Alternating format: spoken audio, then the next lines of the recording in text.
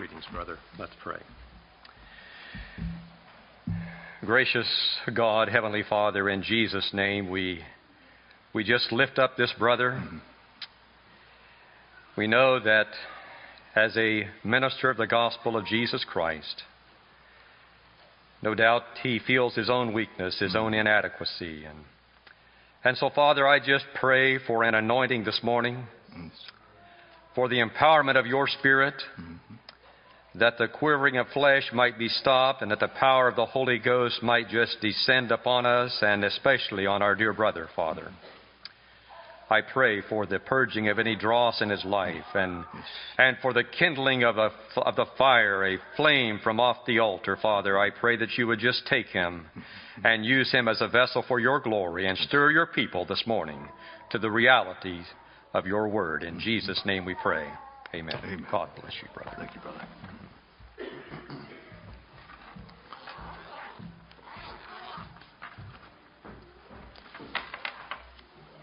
Well, good morning and Christian greetings to each of you. It's a joy to be here with you. We have the promise in God's Word from the Lord Jesus Himself, I will build my church. Now, we recognize that the Lord Jesus has been doing a very good job of doing what He can do and needs to do in order for His church to be built. The question that we have to ask ourselves is, how well are we doing? So this morning we'll take the Word of God and we'll allow the Word of God to speak to our hearts and hopefully inspire us to be the kind of people that God can use in the building of His church. I invite you to turn with me to 1 Corinthians chapter 10. And the topic of our subject this morning is Upon This Rock. And so our focus is going to be upon the rock. And we will look at the rock as it was concealed in the Old Testament, the rock as it was revealed in the New Testament, and our call, our responsibility as God's people of faith, to revere that rock. Using 1 Corinthians chapter 10 as a springboard this morning, we recognize, and I think I've sensed it among you brothers as we've been sharing together and as we've been praying together, that we need wisdom and we need grace to know how to live in this our day. We're aware that there's a lot of factions in the body of Christ, and we all know that that's not God's will for us. That's not according to the prayer of our Lord and Savior Jesus Christ. We know that. But somehow we find it difficult in our hearts and our minds to comprehend how it is that we can come together in unity around the realities of Jesus Christ and be one body in Him. And so this morning, I just trust as we go through the Scriptures and we share Scriptures together, I trust that you're enthused about the Word of God. And I want to encourage you, thank you for turning the lights on. I'm going to encourage you to take your Bibles, have a pen handy, underline Scripture. If the Lord speaks to you, speaks a word to your heart, underline that, meditate upon it, and pray that into your heart that it might become a part of you. We desperately need the Word of God and graft it into our hearts and lives. We desperately need that. The Scripture says that pride cometh only by what? Contention. But with the well-advised, there is wisdom. My message this morning is going to be very cognitive. You're going to have to engage your mind. We like to have our emotions stirred, don't we? And we like a message that makes us feel good and feel alive and feel close to God. But really, we need to think rightly about who God is and what He has done for us in order for our emotions to be brought in line with the truth that is in Christ Jesus. And so let's take the Word of God this morning and allow the truth of God's Word to settle deep into our hearts and minds and become a part of us. Paul had a passion to know the rock. And his prayer was that I might know Him and the power of His resurrection. He says, I'm willing to suffer that I might be conformed into His image. He wanted to experience that resurrection power in his life. And this morning, I trust that God can stir in our hearts a desire to know Him, to be completely, totally fascinated and passionate about the rock, Jesus Christ, upon which we build our lives, and He wants to build the church. Reading from 1 Corinthians chapter 10, starting at verse 1. We're going to read verses 1 through 6, and then we'll skip a few verses and pick up again verse 11 and 12 and drop down to 17. Verse 1, moreover, brethren, I would not that you should be ignorant. Now, this is talking about having our minds set on the rock. He doesn't want us to be ignorant. He wants us to think rightly. I would not that you be ignorant, but that you should, how that our fathers were under the cloud and all passed through the sea and were all baptized unto Moses in the cloud and in the sea, and did all eat of that same spiritual meat, and did all drink of that same spiritual drink. For they drank of that spiritual rock that followed them, and that rock was, everyone together, that rock was Christ. So who is the rock? Christ is the rock. It was then, it is today. He is that rock. Now these things were for our example. Let's start at verse 5. But many of them God was not well pleased, for they were overthrown in the wilderness. Now these things were our examples to the intent that we should not lust after evil things as they lusted. And it goes on to name all the sins that they fell into. And basically what it is saying to us is that you have one of two choices in life. Either you're going to rest in the rock. You're going to enter into that rest that there is in the rock, or you're going to pursue life on your own terms. And it points out very clearly to us that it always ends in death. Every time you try to save your life, live it the way you want to live it, and you will die spiritually. You come to the rock, Christ Jesus, and you will find life. Verse 11. Now all these things happened unto them for examples, and they were written in the Word of God, and we have it here this morning to read, for our admonition, that we might have wisdom and grace, upon whom the ends of the world are come. Who's that? Who's living in the time of the end of the world? That time of the church age.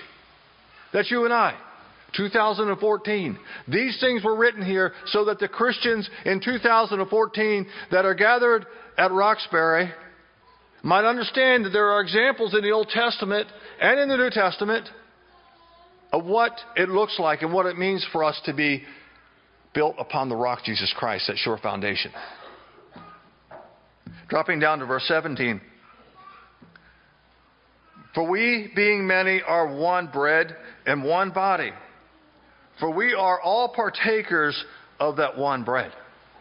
And essentially what he is telling us here is that we are, in the eyes of God, as He looks upon His people on the earth, we are not many, but we are what? We are one. And every time you take of the communion cup, and every time you break bread with your brothers and your sisters, you're testifying to the world that we are not many, but we are indeed one body in Christ, and that Christ Jesus is our only and exclusive hope. That's our testimony. If we back up to verse 6, back up to verse 4, they all did drink of that same. What kind of drink were they drinking of? Everybody together? Spiritual drink. It's a spiritual drink. And they drank of that. What kind of a rock was it? It was a spiritual rock. That word spiritual there means miraculous and supernatural. I like that. Is the Lord Jesus Christ our rock miraculous? Absolutely. Is He supernatural? Greater is He that is in than he that is in the... Will He build His church? Does He have the power He needs to build His church? Absolutely. And He will build His church upon the rock, which is Christ. What we want to do this morning, rather than me just standing here and telling you a lot of things that you already know, let's just go back and starting with Moses and the prophets in Exodus, let's just work through the Scriptures together. Would that be okay? Amen. There's nothing as powerful as the Word of God, right? So let's just start back in Exodus. And let's see what we find. Let's see what we can learn.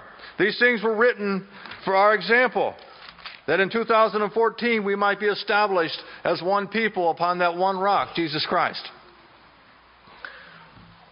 Starting in chapter 17 of Exodus. I'm going to be going through this very quickly, so try to follow along. There's something beautifully therapeutic about just following through the Scriptures and turning to the passages. Exodus 17, we have the story of the children of Israel as they were going through the wilderness. And they come to a point in their lives where they don't have any water. Now, is water important? Absolutely important. Physically?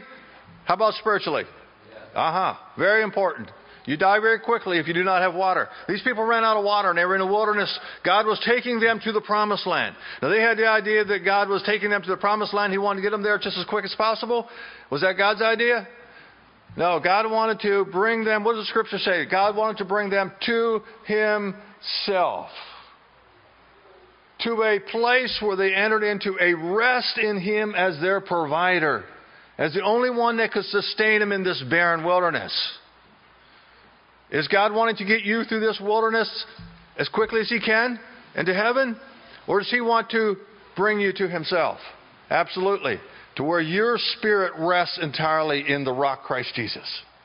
You see, what we need, if Christ is going to be able to use you as a lively stone upon His foundation that He has established, it's very important that we come to that point in our lives where we are complete in Him. Between 3 and 4 o'clock this morning, all the brothers should have been in the prayer chapel. We did our best to sing that song. Complete in Him, no work of mine. We are complete in Him.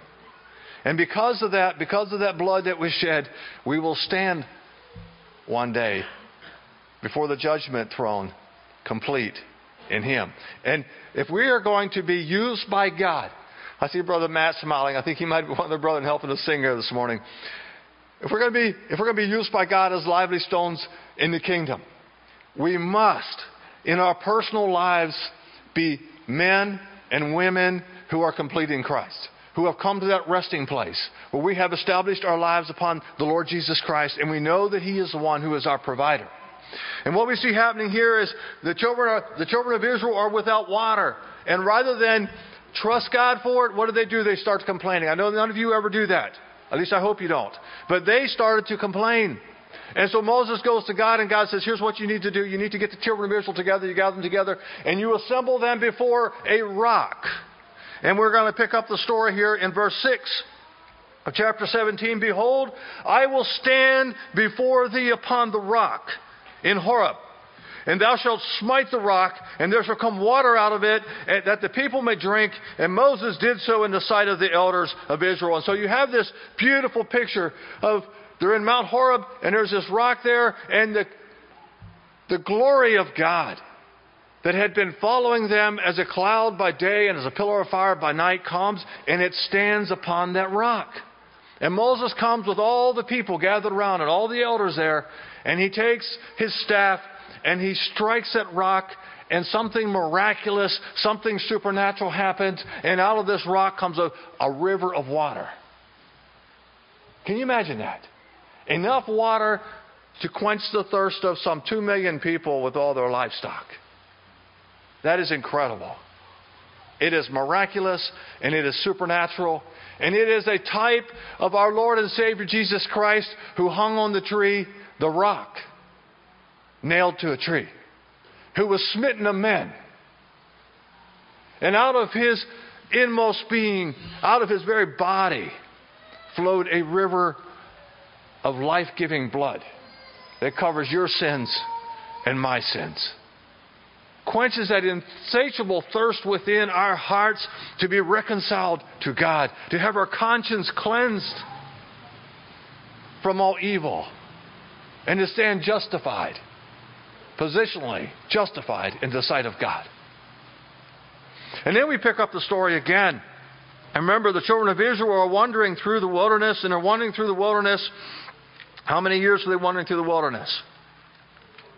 40 years they're wandering in the wilderness because of the lack of faith that God could provide for them. And we come to chapter 17. We were just in chapter 17. We want to go to Numbers chapter 20. In Numbers chapter 20, we pick up the story again.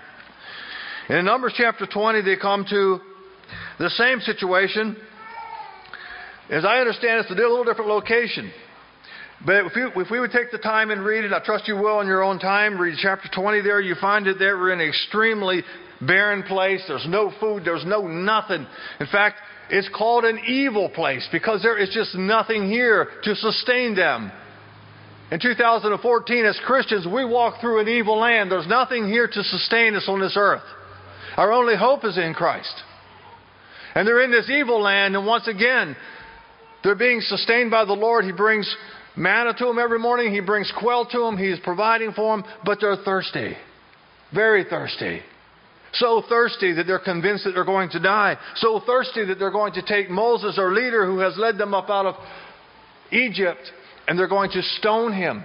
And they come to him and they're complaining to him.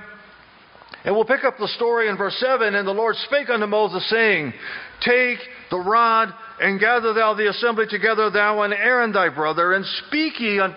What was that? What did he say you're supposed to do to the rock? Speak to the rock. Sounds familiar to the last time, doesn't it? In Exodus 17. But there is a very distinct difference here. God speaks very specifically to Moses and says, Moses, speak to the rock. And what do we see that happens in Moses in verse 9? He took the rod from before the Lord as he had commanded him. And Moses and Aaron gathered the congregation together in verse 10 before the rock. And he said unto them, Hear now, ye rebels, must we fetch you water out of this rock? And Moses lifted up his hand with his rod, and he smote the rock twice. And water came out abundantly, and the congregation drank, they and their beasts. Dropping down to verse 12. And the Lord spake unto Moses and Aaron, Because ye believe me not, to sanctify me in the eyes of the children of Israel, therefore ye shall not bring the congregation into the land which I gave unto them. This is a type of Christ, the resurrected Christ. And what happened when if Moses would simply have spoken to that rock, what would have happened? Would water have come out of that rock? Absolutely. Absolutely. Sufficient water? Absolutely. Christ was smitten for mankind one time. We come as His children. We come to that rock to be sustained. We come there to have our thirst quenched. And there is enough water for us. By this time, historians estimate that there was 2.5 million men, women, and children, plus their livestock. The children of Israel were known to have lived there for over 1 year. They were there for the duration of the time that God intended for them to live there. And that water flowed from that rock for over 1 year's time. I think it was back in 1824, 1835, something like that, that Dr. Drew and his team actually found a rock that they believe was this rock. There was evidence yet in that time that large volumes of water had flown from this rock. The psalmist says that you have opened up the rock and rivers have flown into the desert. That rock was a type of our Lord and Savior Jesus Christ, to whom we come for that supernatural water that we need to sustain us as Christians. There is nothing else that can quench that thirst within your heart but Jesus Christ. And there is sufficient there. And we don't come and re-crucify Him and re-crucify Him over and over. No. We have trusted in the blood of Jesus Christ, and we come to Him and we speak. You need the Holy Spirit? Ask. I love to give it, He says. I love to give you good things more than you as human fathers like to give good things to your children. We have our needs met, 75% in the Lord Jesus Christ? What do you think, brothers and sisters? What does the Scripture say? Ye are complete in Him. All of our needs are met in Christ Jesus. Not 75% of your thirst. What are you thirsting for the things of the world for? Why do you keep looking over there and thinking it has anything to offer you? The only time that happens in our lives is when we are not standing in amazement before the rock, living in obedience to Christ and drinking of the living water that He has promised to us. Moses took some credit to himself, did he not? He said, do I have to do this for you? That's a good way to miss the blessing of God.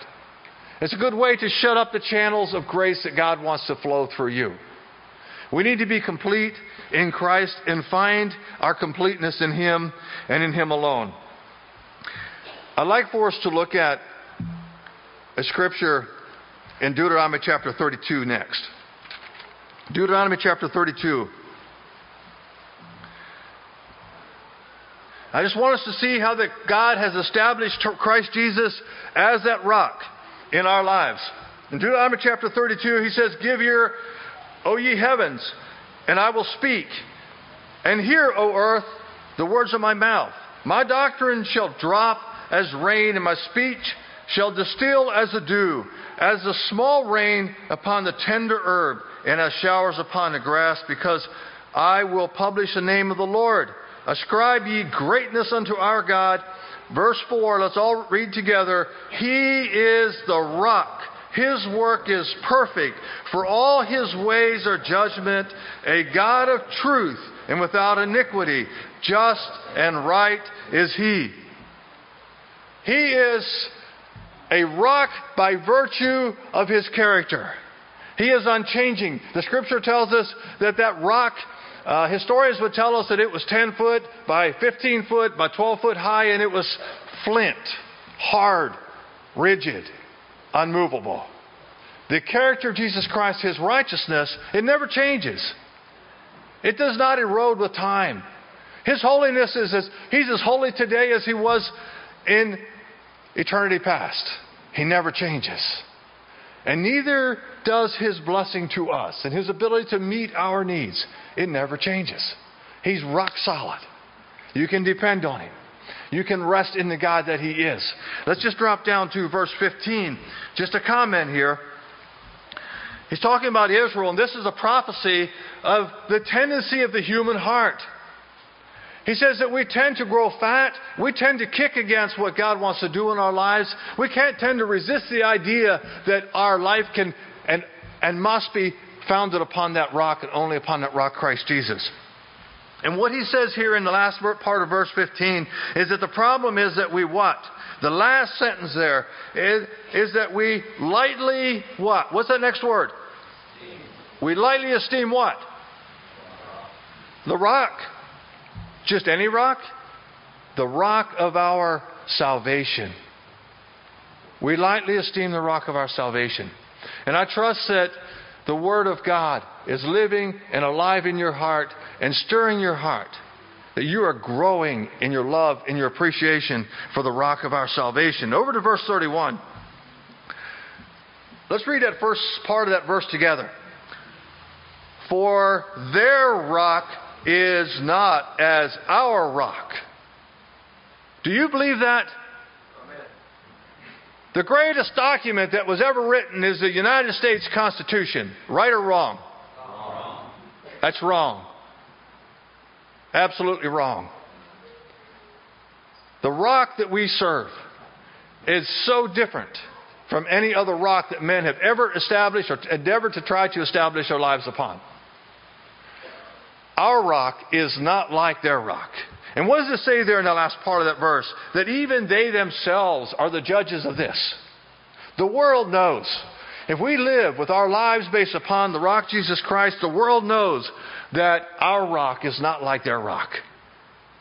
And deep in their hearts, they want to be established upon that one true rock, the foundation stone. Turn to Daniel with me. Let's stop in Isaiah just real quickly. Isaiah, on the way to Daniel. In Isaiah chapter 16, therefore thus saith the Lord, this is chapter 28, I'm sorry, brothers and sisters, chapter 28, verse 16. Wherefore thus saith the Lord God, behold, I lay in Zion for a foundation, a stone, a tried stone, a precious cornerstone, a sure foundation. He that believeth shall not make haste.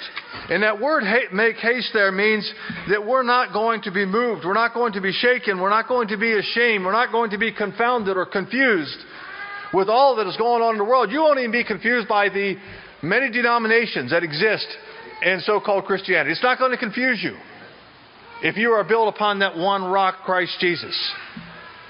And it's important that we understand. We don't have time to take this apart. But let me just describe what comes to my mind. Sometimes we build buildings on what we call a monolithic slab. You know what a monolithic slab is? Any contractors in here? Where you form up and you pour a floor system, concrete footers, everything all together as one system.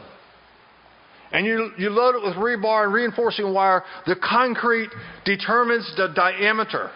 It supports everything that is built upon it. And you form that and you pour that perfectly square and perfectly to dimension. The framing crew comes out and they build that building by that foundation. We send a guy out and he measures everything directly off of that foundation. And all the walls are plumbed straight off of that foundation. You dare not deviate from that foundation. If you have a 40-foot foundation and you build a 48-foot wall, do you have a problem? Yeah. Absolutely. Who laid this foundation stone? God laid the foundation stone. And that foundation stone is who? It is Christ. It was Christ. It'll always be Christ. And that just helps me to think about it in that way. Those who build on the foundation stone, Jesus Christ, shall never be confounded. And I see our time is going quickly, so let's stop in at Daniel on the way to the New Testament. And we notice in Daniel chapter 2, we won't take time to go through all of this, but there's a couple of verses here that really bring the power of God to rest on the church today. In Daniel chapter 2, we have that great story of the image that Nebuchadnezzar seen in his dream. And you have the head of gold, which is solidarity. In the Church of Jesus Christ, we need solidarity. A head of gold is never going to do it. But how about if we put Jesus Christ as a head and we all work together to hold up Jesus Christ as a head? Does that bring solidarity to the Church of Jesus Christ? And what we can learn from this image is that when there was solidarity, there was strength. Is that right? Absolutely. And then we come down through and everything digresses.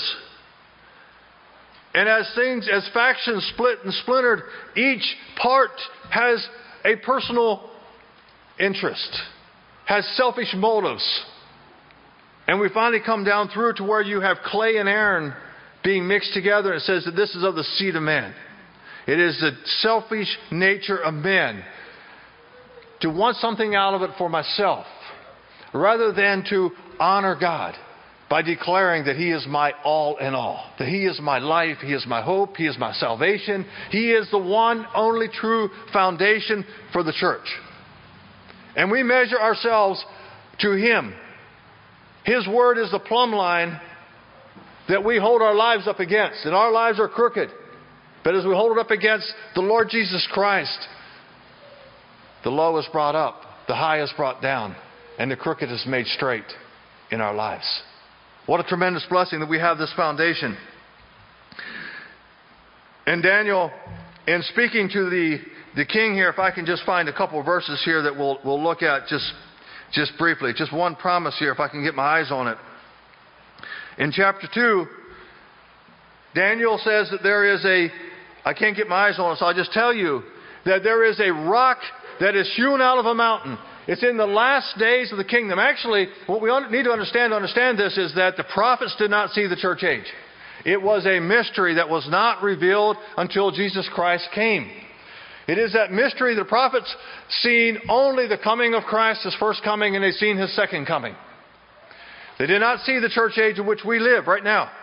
And so that's why you have many of the prophecies in the Old Testament that prophesy about the first coming of Christ, and in the same prophecy jump right to the second coming of Christ, because they totally were shielded by the Spirit of God from seeing the church age that we are now experiencing right now. But Daniel says here that in the days when things are shattered and the world is a mess, that there is going to be a rock hewn out of a mountain without hands. A supernatural, spiritual rock. Our rock, Christ Jesus, is a supernatural rock. He's a spiritual rock. And He was supernatural in His birth, was He not? Absolutely. Without hands. He was born of God, of a seed of a woman. God became man and dwelt among us. And He is going to establish His kingdom that is going to fill the whole earth, and is going to crush all the governments of the earth. It's going to fill the earth with His glory. And I believe that that is futuristic. That is yet to happen. It is beginning to happen even now in our day. But it's going to happen in its fullness when God claims the earth for Himself and establishes His kingdom in heaven and earth forever and forever. But He says this in Daniel chapter 2, that the prophecy is a probability, right? Probably about a 75 probability. Is that what He says? What does He say? It is sure. It is guaranteed. It will happen. Are you living that way? That's a question for us. Are we living with that kind of confidence in the Lord Jesus Christ?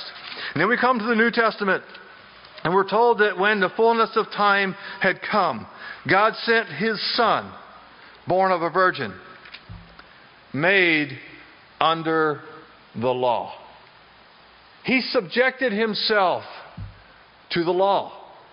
He subjected Himself to the curse of our sin. He was made sin for us.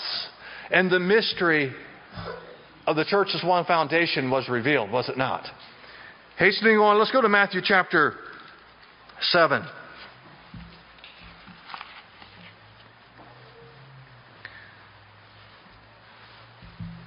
The Word became flesh and dwelt among men. Matthew 7:24. And John says, we beheld His glory as of the glory of the Father, full of grace and truth. In the Old Testament, it was the character of God, the rock carved in stone, the law of God. In the New Testament, we see the Father heart of God, revealed in the giving of His very best, His Son, His only Son, that the world would not perish for violating and breaking His law. And in chapter 7, just a few things I want to point out here. How can we be building upon that one true foundation is the question. And Jesus answers that question for us. He's been preaching, He's been teaching. He says it's about the attitude of your heart. Christianity is about letting the Lord Jesus Christ meet every need in your heart and life. Why do we struggle so much? It's because we go about trying to meet our own needs. We go about trying to have other people meet our needs, or organizations meet our needs, or having the church meet our needs. How about that? Do we do that?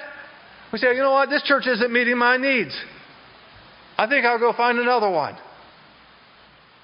That's the attitude we live with. You know that's idolatry? To look for anything to meet your need in life apart from Jesus Christ is idolatry. We come to that rock, Jesus Christ, and we ask in faith, Father, I have needs. We all have needs. We all want to live, right? Has that need been met in Christ Jesus? Absolutely. Every need in our lives has been met in Christ, and dare only be sought to have been met in Christ. And when we find that need met in Christ, it does something in our hearts. It changes our hearts. It gives us a heart that wants to be like Jesus. It changes our attitudes. And Jesus has been teaching about how our attitudes change. We become a people who are broken, a people who are humble, a people who are passionate about the things that God is passionate about. He's been teaching that. And he says this in Matthew chapter 7, starting at verse 24. Therefore, whosoever heareth these sayings of mine and doeth them, what was that words? Doeth them. I will liken him unto a man that built his house upon a rock, and when the rains descended, the floods came, and the winds blew. The house stood because it was founded upon that rock, Jesus Christ. Now, it isn't a question as to whether the floods and the rains and the winds are going to come. That's going to happen. It is by much tribulation that we enter into the kingdom of God. As sure as sparks fly upward, a man is born unto trouble. And serving the Lord Jesus Christ with all our heart, soul, and mind, Paul said sometimes in doing that, he despaired of life itself. We take the kingdom not with ease, but we strive to enter in. And Jesus said that the way you build upon the rock is you do the things that I have commanded you.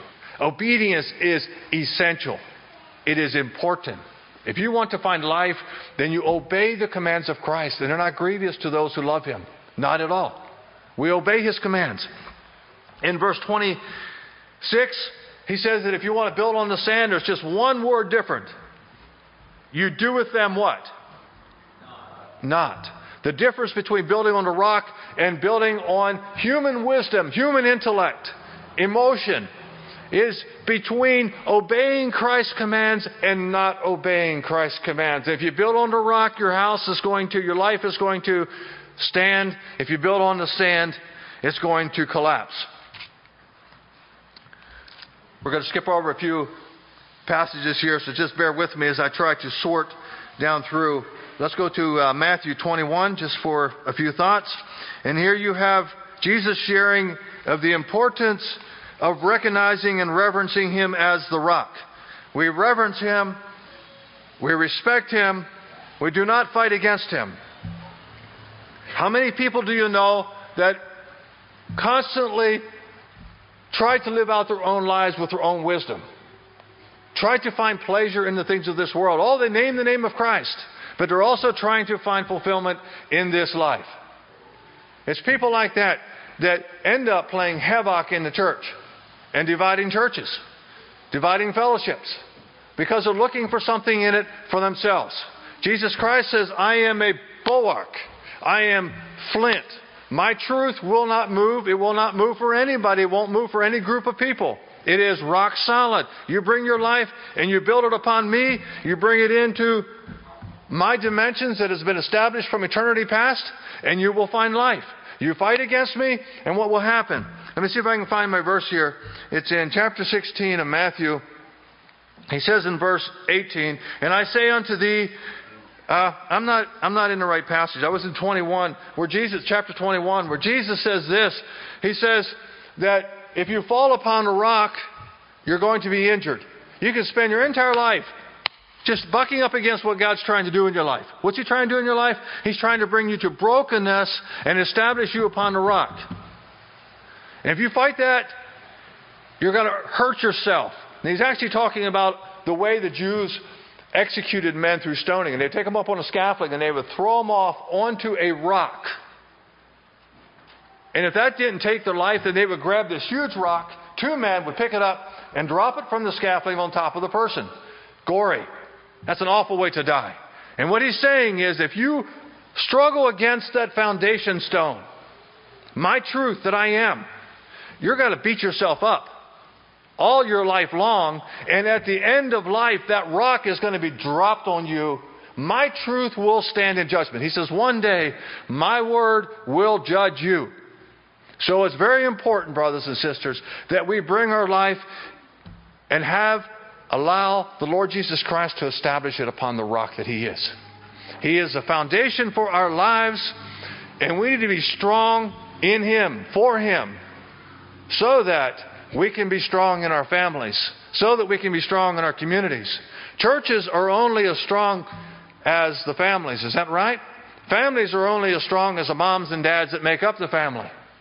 So it's extremely important, if we're going to have strong churches that are united around the rock Christ Jesus and established upon Him, it's extremely important that in our personal lives that Jesus Christ is everything to us.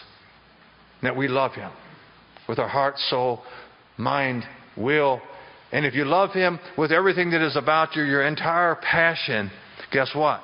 It affects the relationship with those around you. Is that right? It affects your relationship with your wife and your children, your neighbors, your community. And let me ask you, does it affect your relationship with your brothers and sisters at church where you worship? Absolutely. Absolutely. Does it edify the body? Absolutely. It's the only way. When we are established upon Christ Jesus as the rock, and we are holding His head as a final authority in our lives, in our homes, in our churches, then we are united. We are one. Oh, there might be differences in our culture. Every family has its own culture. I might have my devotions with my family at 5 o'clock in the morning. You might do it at 6 o'clock in the evening. Is there any right or wrong about that? Absolutely not. Is that within the parameters of God's will for us? Absolutely. The important thing is, are we united on the rock? The one rock who is Christ Jesus. Where's your life at? Are you sold out to Christ Jesus? Are you passionate about Him? Are you finding your needs completely met in Him?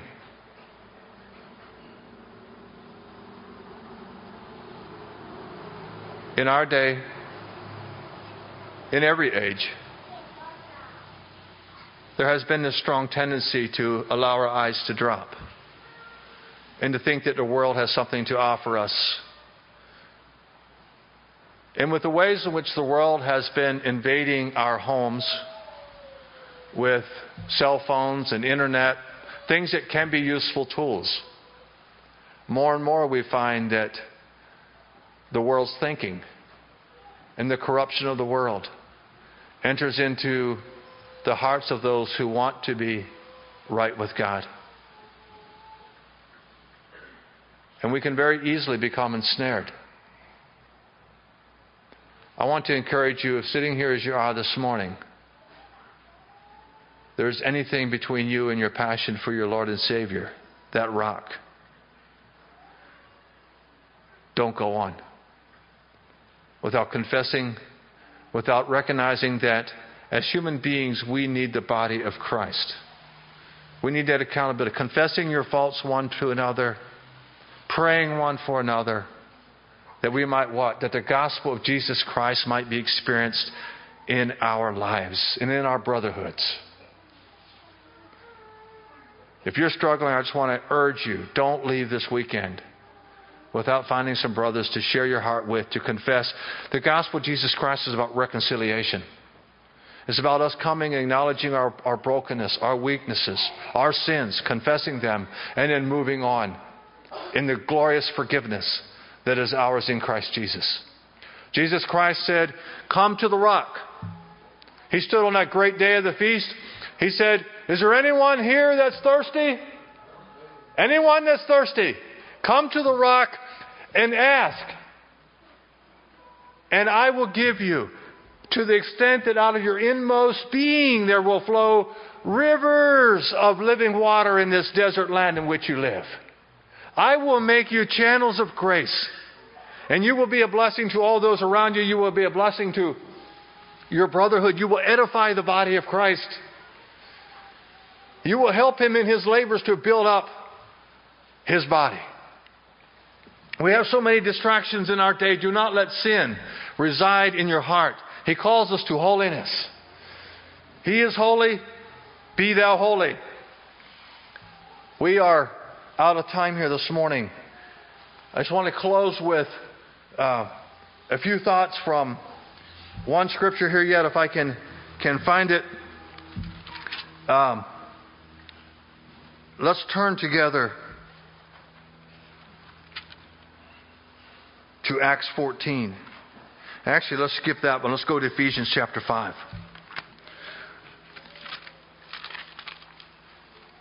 Ephesians chapter 5. In the first 3 chapters of Ephesians, Paul was telling the body of believers at Ephesus, this is your position in Christ. It's important that you know what your position is in Christ. It's important that you're established upon that rock, and you know that positionally you are sanctified before the Father through your faith in the Lord Jesus Christ and His blood being applied to your life. Very important that you're thinking right about this, brothers and sisters. That's what Paul says. And he says that this happens within the context. There's one verse here, if I can find it, in chapter 2. We were actually going to spend some time in chapter 2. We won't do that much here. But he says in verse 20 that we are built upon the foundation of the apostles and prophets, Jesus Christ Himself being the chief cornerstone.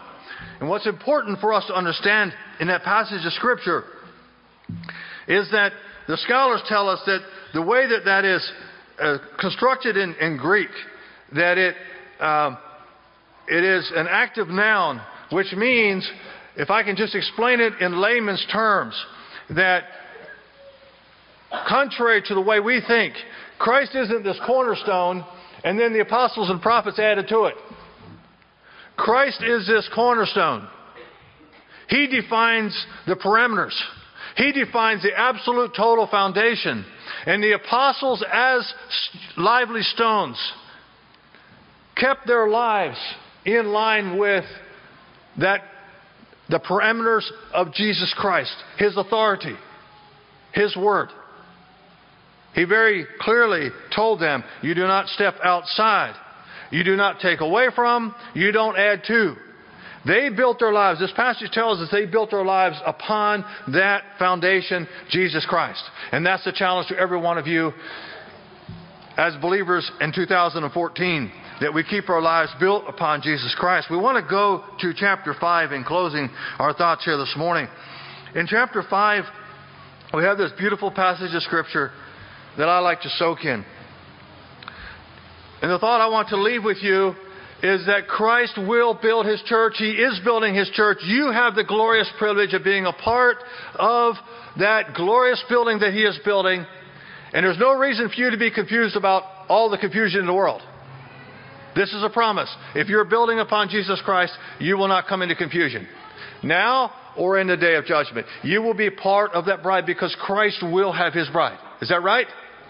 There will be a bride of Christ. He will have His bride. He has done His part. He has made it possible for us. He has invited us. He has given His life that we might have life. He says, all you have to do now is live before the rock that I am and ask me. And I will give you abundant water, spiritual, supernatural water that will cleanse you and energize you and make you a vessel that I can use to bring refreshment to others, to edify the body. That's His promise to us. Here's something we need to understand, because one of the things that is so distracting in the body of Christ today is the ugliness of the bride. Does that bother you sometimes? Really? All right. Husbands, verse 25. Husbands, love your wives, even as Christ also loved the church, and He gave Himself for it, that He might sanctify it and cleanse it with the washing of the water by the word, that He might present it to Himself a glorious church, not having spot or wrinkle or any such thing, but that it should be holy and without blemish. And I want you to soak in that Scripture more than just today. Because what that Scripture tells us is that at some future time, His church will be spotless. It will be without blemish. What this tells us is that He is right now, today, doing a work in His body through His shed blood and through the work of His Spirit, so that at some future time, not right now, but at some future time, His church will be presented as beautiful. If you expect the church to be spotless and beautiful, you got a misconception. You probably bought into the American mindset of what beauty is and what the church is all about. The church is about the rock that we're built upon. And we're all here. And how many of you have areas in your lives, attitudes, things that you know the Lord Jesus Christ still wants to change in your life? There's the ugliness right there. And don't be distracted by it. He's doing a work. And one day we'll be perfect, brothers and sisters. If we build on that rock, Christ Jesus, and stay faithful to Him. I remember as a young boy, over in Southgate Mall, there was a grocery store called Country Market. And as a young boy, I went there frequently with my parents to get groceries about once a week. And over a period of about 3 or 4 years, there was 3 encounters there that shook my life. We walked in there, and there was this man who looked like a football player. He looked like every one of us would like to look like in our carnal nature. I mean, he was 6'4". He probably weighed in at 250, 275, and it was all muscle. And his shoulders looked like they wouldn't go through a 3-foot door. And his arms were larger than my legs. He was built. His wife was just so different. That poor girl was just about yay tall. And she walked with a hump on her shoulder. She couldn't even walk straight. She had bone structure that was missing. On this side of her face, it was caved in. And if that wasn't bad enough, this entire side of her face was covered with an ugly birthmark that ran the whole way down her neck. And I couldn't believe it. I was like, what was he thinking? I mean, really, a man like that, to choose a girl like that, she was hard to look at.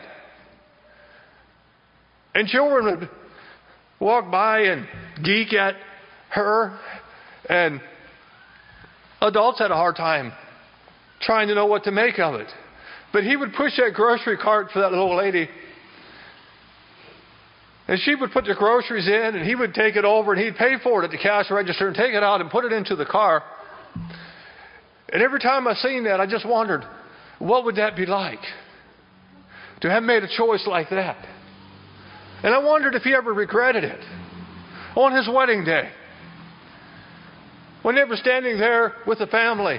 I mean, how could you stand at the front of the church and smile as she came up the aisle, knowing that for the rest of your life you're committing yourself to something that looked like that? And that every time you went to the grocery store, every time you went anywhere, people would look at you and geek at you and wonder how you did it.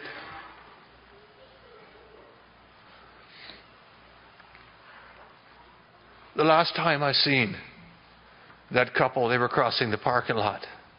He was pushing the cart, and there was a little child in the cart, and their groceries. And he had a smile on his face. And I had this understanding that somewhere in that little girl's heart, that man had seen something that the world did not see.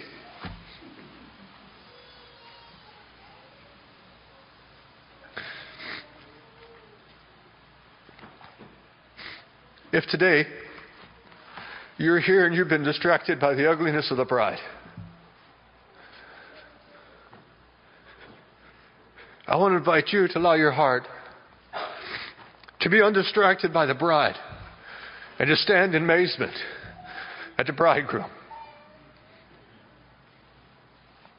who sees something in that little girl that most of us don't see. And on top of that, he knows that his Father has set a wedding day. And if you can distract your heart from her ugliness and focus on him, that rock that he is, just for the short time that we have on this earth, I promise you that you'll be there. And you'll be part of that little girl when he miraculously touches her and she becomes his glorious bride for all of eternity. Today, hear the Spirit, hear the bride. They say, come. There's water enough to quench that thirst in your soul. But you've got to promise that you're going to love the bridegroom with everything within you. He's the rock of our lives. He's the rock of His church. And as we trust in Him, as we love Him, we will one day be one around that throne where we worship Him forever. God bless you.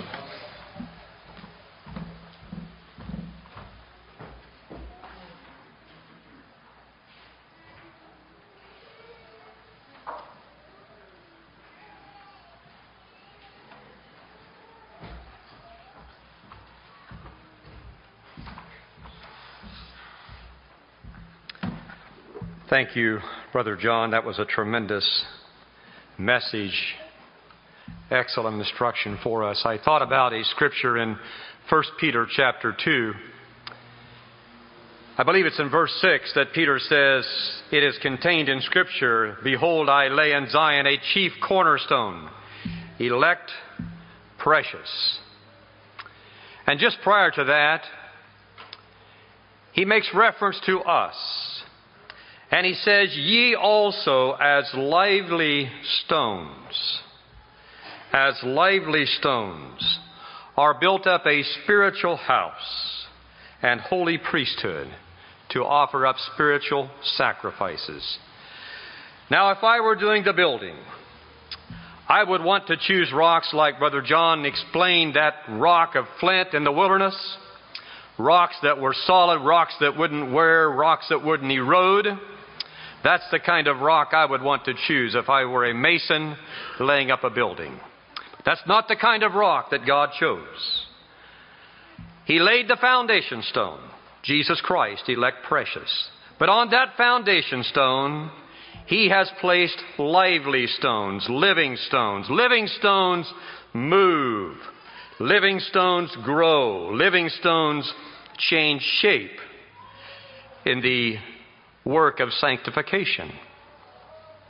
And perhaps that's a part of the reason why we don't see the perfect building that we'd like to see as we look at the church, because we've got growth here. We've got some contraction over here, and the building is shifting and moving. But God's in control of this. Thank you again. It's been a very blessed experience to just worship together and think upon this rock.